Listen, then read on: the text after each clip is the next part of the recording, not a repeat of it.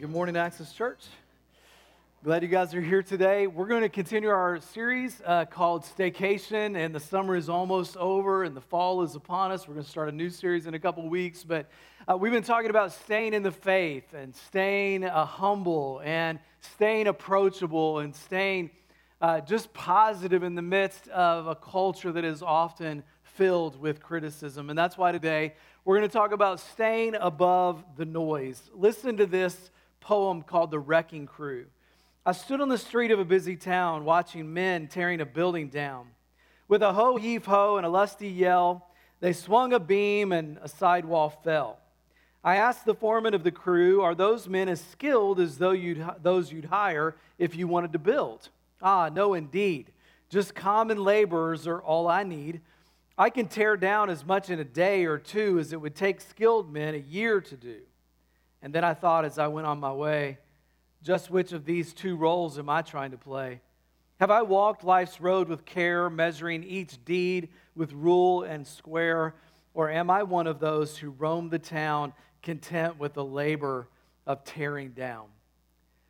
Guys, I have learned that those who build are rare, and those who tear down and destroy are everywhere.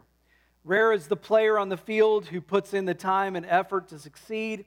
Everywhere are the critics in the stands who judge every foul or bad call.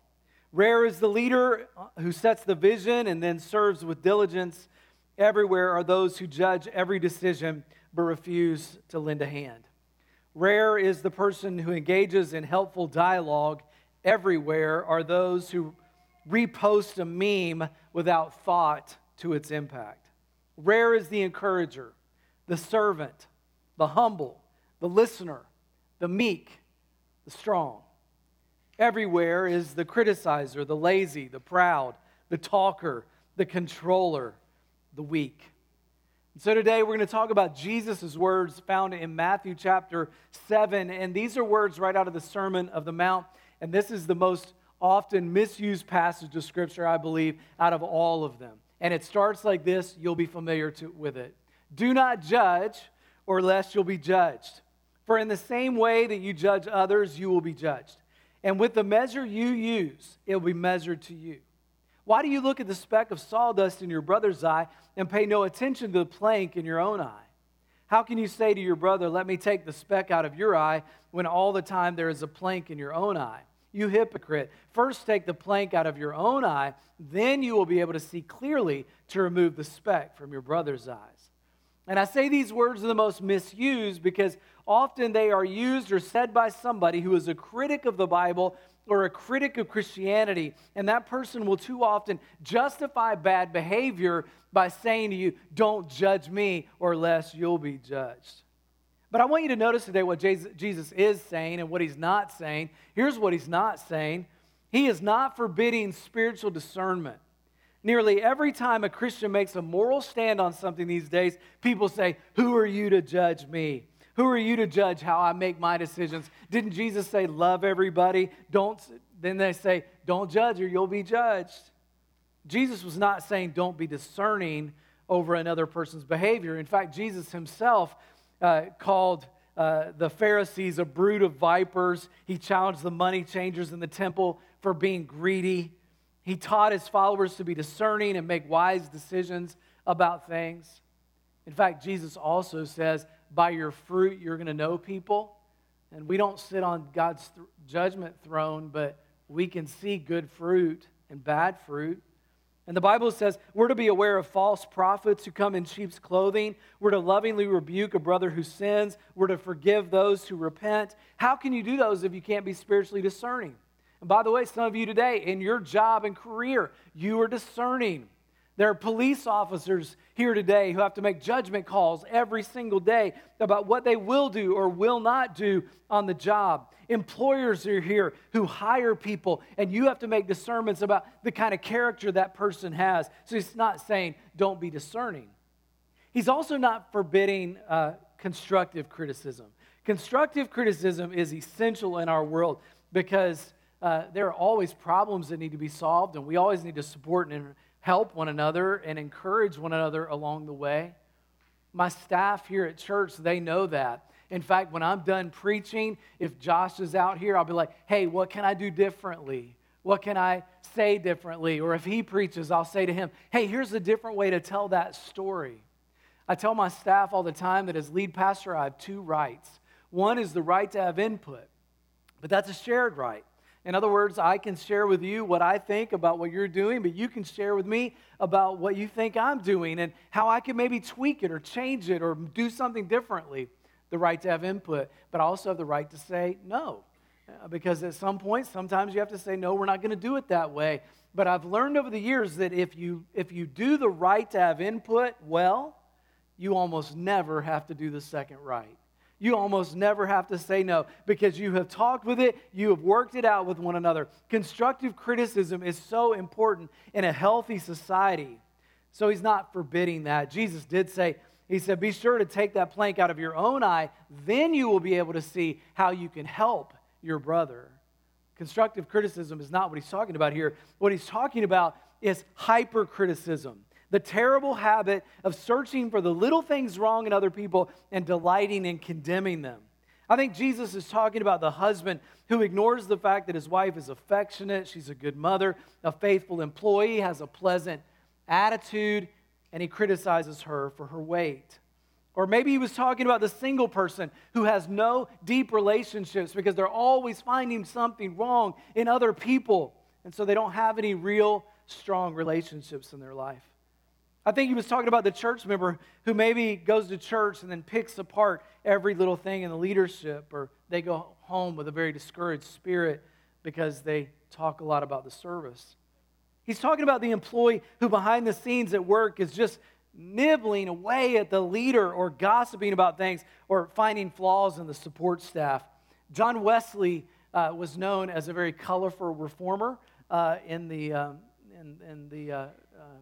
16th century. And when he was reforming the church and thinking about that, he was also one who was very colorful, and he would dress very colorfully.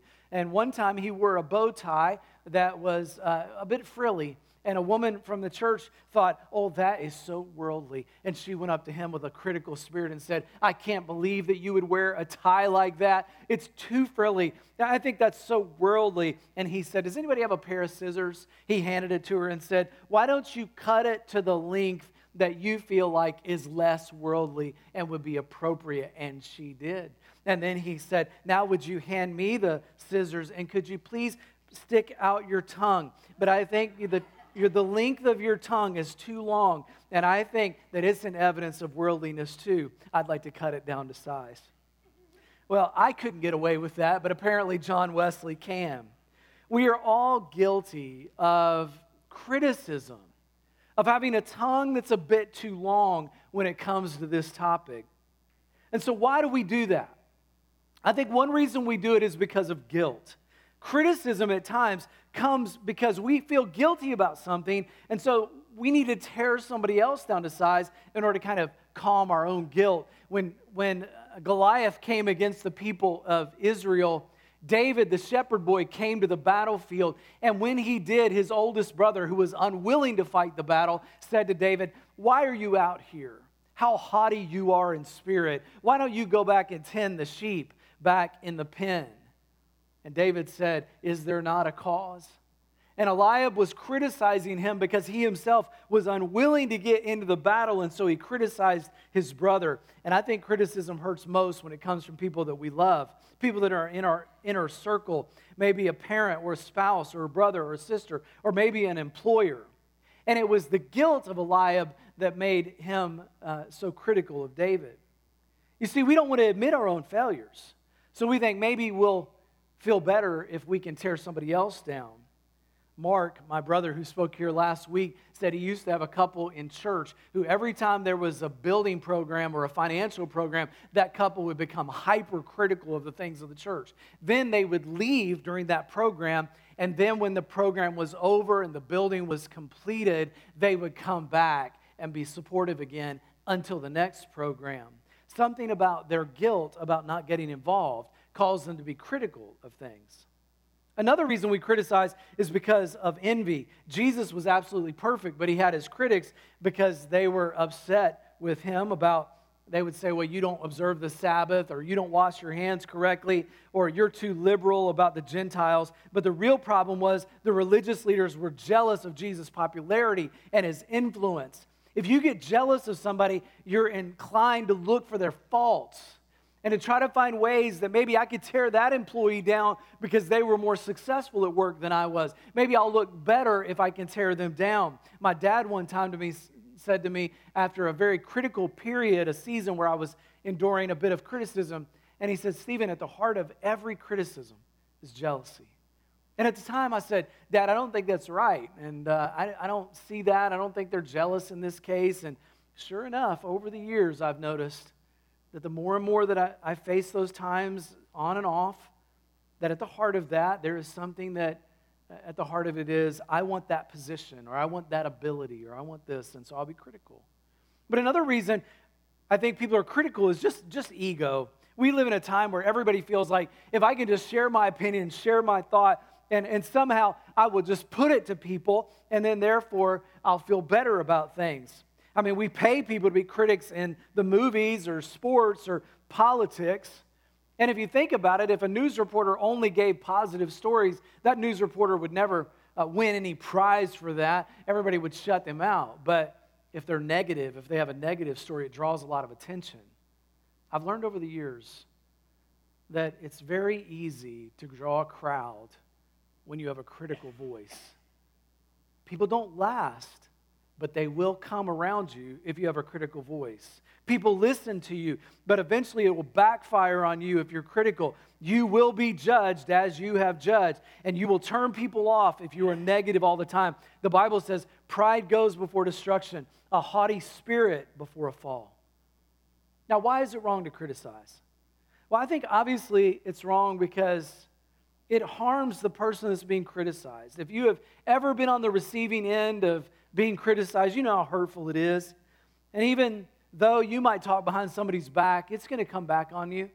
Eventually, it's going to come back around. But people are hurt by criticism. Reputations are hurt. Leaders are discouraged. Jobs are lost.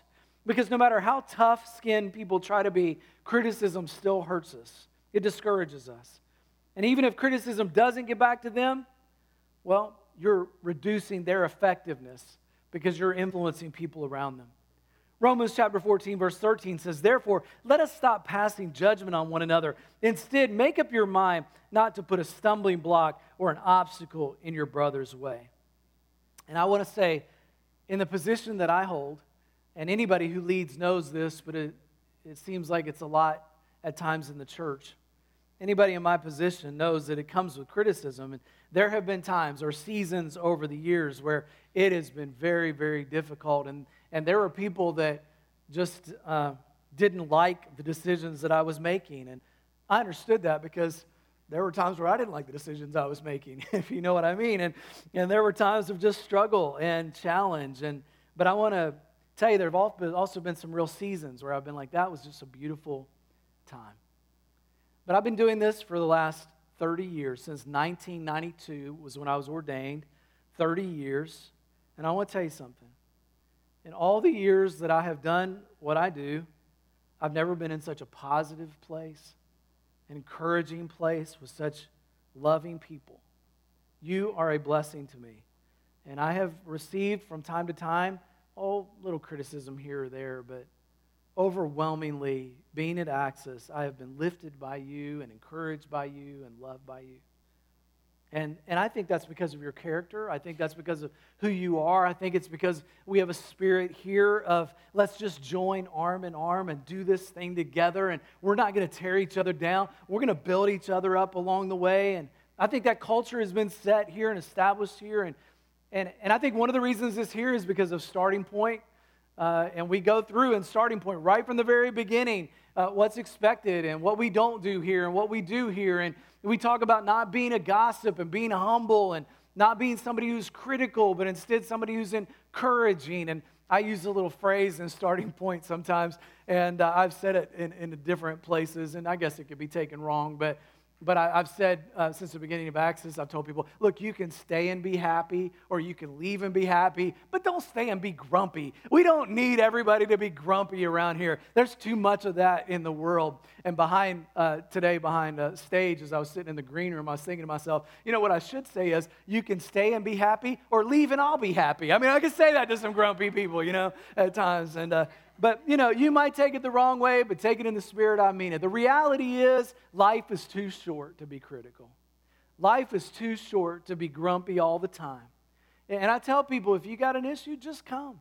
Let's talk it out. We are brothers and sisters in Christ. Let's work through it. And I want to tell you today, thank you so much for your encouragement for our staff team and those who volunteer as well, because they are putting so much time and energy and effort and passion into what they do, and it's difficult. And by the way, seminaries are closing today. There are not very many young leaders who are rising up through the church to say that I want to lead. And the average age of pastors is getting older and older and older because we're not replacing it. And there are many who will start out well. They'll go for 3, 4, 5 years, and then at some point they go, I can't take it anymore. I can't take the criticism anymore. And part of what I like to do is encourage those leaders. Stay in the game. It's worth it. Stay in it in the long haul. But anybody who leads knows exactly what I'm talking about today. Galatians 5:14 says, the entire law is summed up in a single command: love your neighbor as yourself. But if you keep on biting and devouring each other, watch out, or you will be destroyed by each other. Nothing has divided more churches, broken up more families, discouraged more leaders, alienated more friendships than a spirit of backbiting and fault-finding. People who have been Christians for years somehow do not look at the plank in their own eye, but they're far willing to look at the speck in somebody else's eye, and they don't even see the problem with it despite Jesus' words. Maybe the worst result of criticism is that it really impacts the critic. Jesus said, in the same way you judge others, you'll be judged. And one day we're all going to stand before God, and goodness knows I want grace and mercy, not judgment. Amen? And the Bible says, whatever you did, that will be pressed back to you. Whatever your spirit was, that will be the spirit. And so we say, I want to be received with grace, and so I want to give people grace. And I just think that criticism hurts the critic. No matter how beautiful your home or great your relationship with your spouse, no matter how fulfilling your job, if you walk around with a critical spirit all the time, you will eventually end up miserable. And people who are critical often end up alone because they turn people off. I heard about a woman who came into a hardware store and she was so critical of everything in the store, all around the store. She was so critical of it. And the guy who was the clerk there finally got fed up with it. And she was talking about the brooms on the wall. And she's like, look at these brooms. These are terrible. The bristles don't even work. They're not very strong bristles. I wouldn't be able to use this at all. And the clerk just said, why don't you ride it home and then we'll see. I messed that joke up first hour, totally butchered it, and my concluding line was, she's a witch. All right, you get it? She's a witch. If you don't get the joke, I'll just tell you what it is. Well, how do we control criticism? I think the first thing we need to do is recognize the wickedness of it. Let's quit rationalizing it. Let's quit excusing it. You can't just say, I'm a perfectionist, I like things done right, or, hey, God has given me a gift of criticism. That's not in the Bible, and that's not a gift. It's one thing to demand perfection of yourself. It's another thing to demand it of other people, or to say, well, I'm just busy and I demand respect. David prayed in Psalm 129:23, search me, O God, and know my heart today. Try me and see if there be any wicked way in me. So inspect your heart. Are you one that's more likely to be critical, judgmental? Secondly, once you've recognized it, repent. The Bible says in Acts chapter 3, verse 19, repent then and turn to God so that your sins may be wiped out, that times of refreshing may come from the Lord. It is refreshing when we come before God and say, you know what? I did it this way, and now I'm going to change. Repentance means I'm going to turn around. I'm going to go a different direction. So don't just not do something positive. Don't just say, I'm not going to be critical in this situation. Instead, find a way to be positive. Find a way to encourage somebody in the middle of this. This is something that all of us need to work on. How do we take a bad situation and make it better? And I have blown this many, many times in my life. But recently, I had a car accident that I told you all about. It was over 2 months ago now. My truck, I ran into somebody, and the side of my truck took the impact. The guy at the place where I went to take it said it would be 23 days. So I was like, 23 days? I can handle that. That's no problem. Well, because it was 23 days, right at that time, Benjamin's car, the air conditioner went out. I said, listen, I've got a different little car. You can drive that. I'll drive your car. It's going to be a short period of time. It's been 65 days now. My truck is still in the shop, and it's been the hottest summer that I remember, and I really wish I had air conditioning right now. But my approach with the guy at the dealership has been a bit different this time. After about the 23-day period or so, I drove by the dealership, and guess what? I saw my truck. It wasn't inside. It was still outside, hadn't even been touched. So I called him, and I said, hey, I noticed my car's out in the parking lot, and what's going on? And he told me, well, we can't get parts, et cetera, et cetera. I said, okay, well, keep me up to date. He said, all right. Well, then a week later, I was like, well, I'm going to go check on it, see if it was put in. And so I went over there. I called on Thursday, actually called on Friday, no response. Called on Monday, left 2 messages, by the way, Thursday, Friday. Got there on Monday. I said, I'm just going to go over there and see. I brought JB with me. JB leads worship here sometimes. And I was like, JB will go with me. And so we go, and there's 3 guys sitting there in the collision area. I say, where's so-and-so? I'm not going to tell you his name. But anyway, where's so-and-so? And he's like, oh, he's in a meeting. He can't be disturbed. I said, well, just go see what he's doing. I'd like to see my truck. And he goes over there, comes back. He said, oh, he's in a meeting. Our dealership is changing owners, and he can't see you right now. And I said, that's fine. I'll go over and see him myself. And so I walk across the street over there, and I think the guy was probably texting him like, uh-oh, this guy's coming on his way, And JB's with me like, oh, this is going to be fun. So I walk in there, and the sign on the door says closed, and I walk through the door, and there's a salesman, hello. And I was like, oh, hey, how's it going? I'm not here to buy anything. And then I see my guy. He's coming up the hall. I think he was looking at his phone like, uh-oh. And he's coming up. He's got a really weird look on his face, like this is about to go down. Like we're about to throw down here in the dealership. Well, I wasn't having a spirit of throwing down. I just wanted to know what's going on with my truck. And I said, hey, I'd like to be able to, I just want to know what's going on. And he told me, well, we got this, and this has been a problem. This has been a challenge. I said, that's fine. Just keep me up to date. Let me know what's going on. I just wasn't getting a call back. So he said, okay. Well, kept going on, and now we're at 45 days, and he says, hey, we can't get rivets for your car. And I'm like, rivets? Like, go to Granger. I'm thinking in my mind, like, I could get rivets at Lowe's. I said, why didn't you order those 45 days ago? Anyway, but now we're just kind of walking through this. And about that time, I started throwing out to him, you know what would be really great? It'd be great if you'd, paint my tailgate while you're at it. That thing's a bit of a mess. Oh, we can't do that, he said. Well, another week goes by, and it still wasn't ready. And I said, well, why don't you spray a bed liner in there? That'd be great. And he goes, oh, that's $1,000 my cost. I can't do that. I said, all right, we'll see. And well, then the next week, by the way, I still don't have it. He said Monday, one of the glass broke.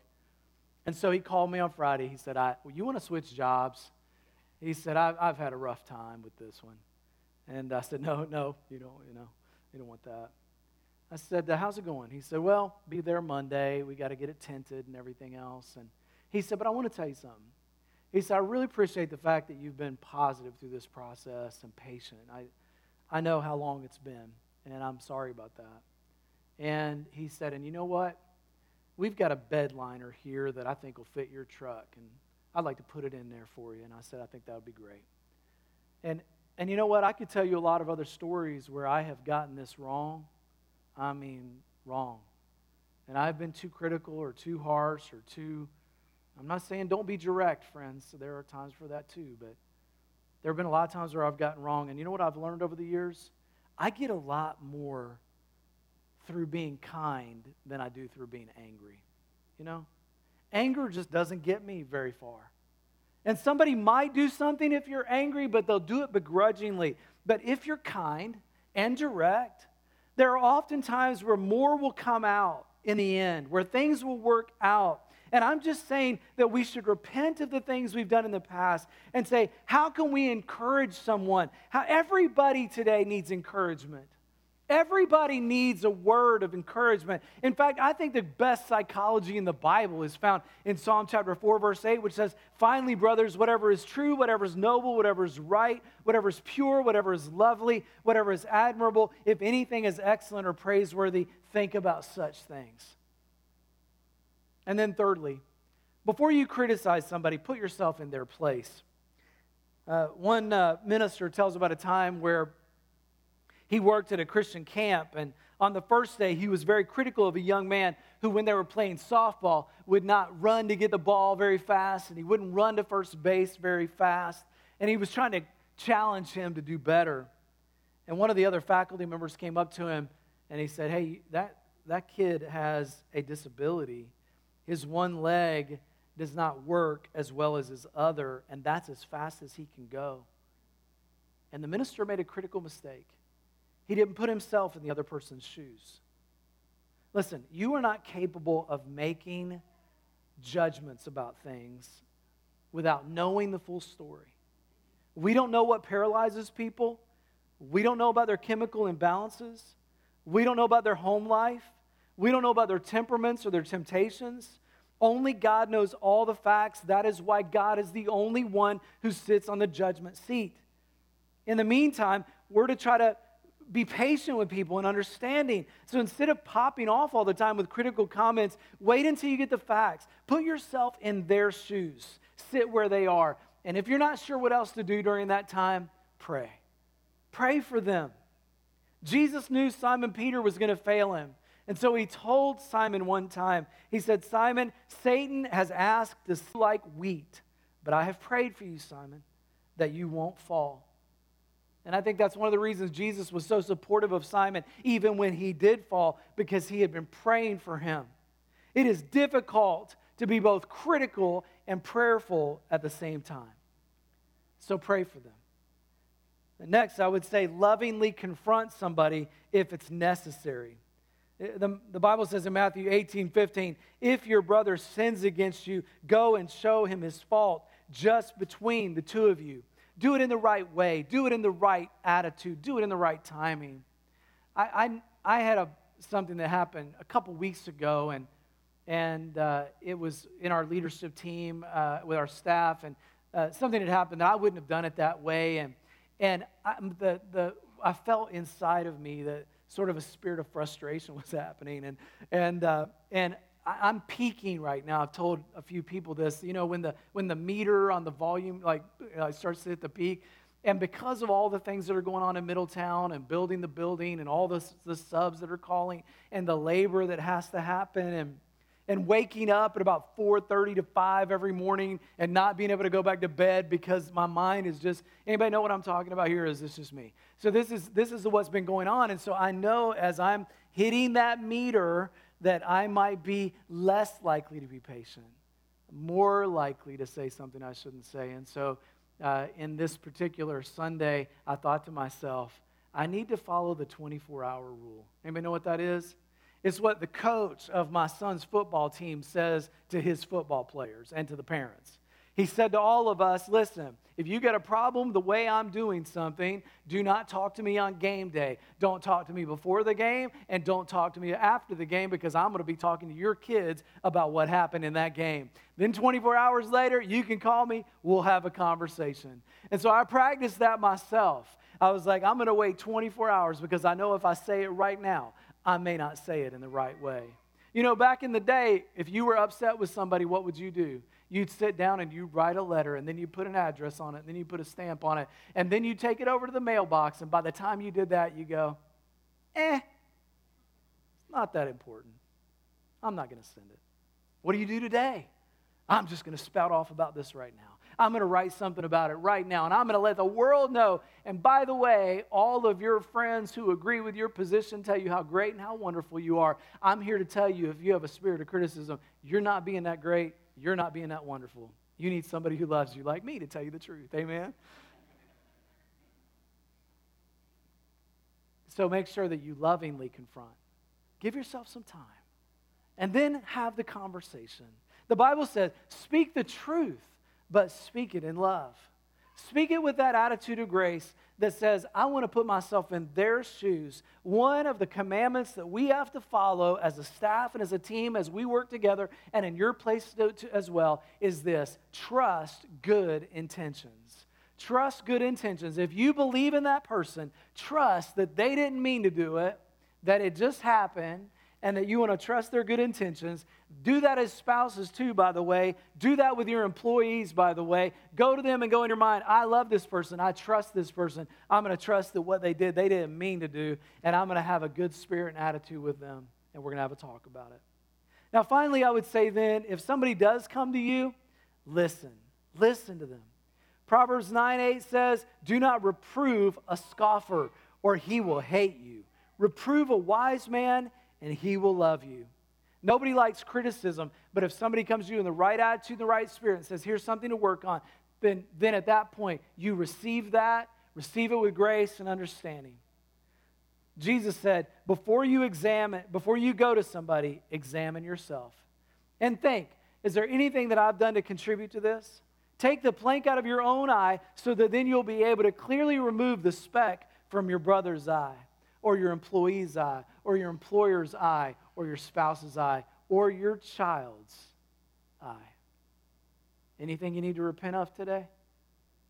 Anything you need to offer forgiveness for today? Anybody you need to go to today? Don't delay. I love you guys. God, we give you thanks today for your grace, your mercy. Thank you for your truth and the Word of God. Thank you, God, that it teaches us, that encourages us. And God, thank you that it does at times rebuke us or convict us, because there are times in this culture where it seems like we're more likely to spout off about something rather than love someone. So God, convict us of that. Help us to be people who build others up. Help us to be people who stay above the noise that's out there today, that instead we stay faithful to you. We're willing to confront as needed, lovingly. We're willing to learn as needed when people come in the right attitude and right way. God, help us to be like you, like Jesus. We just thank you for him. In your name we pray.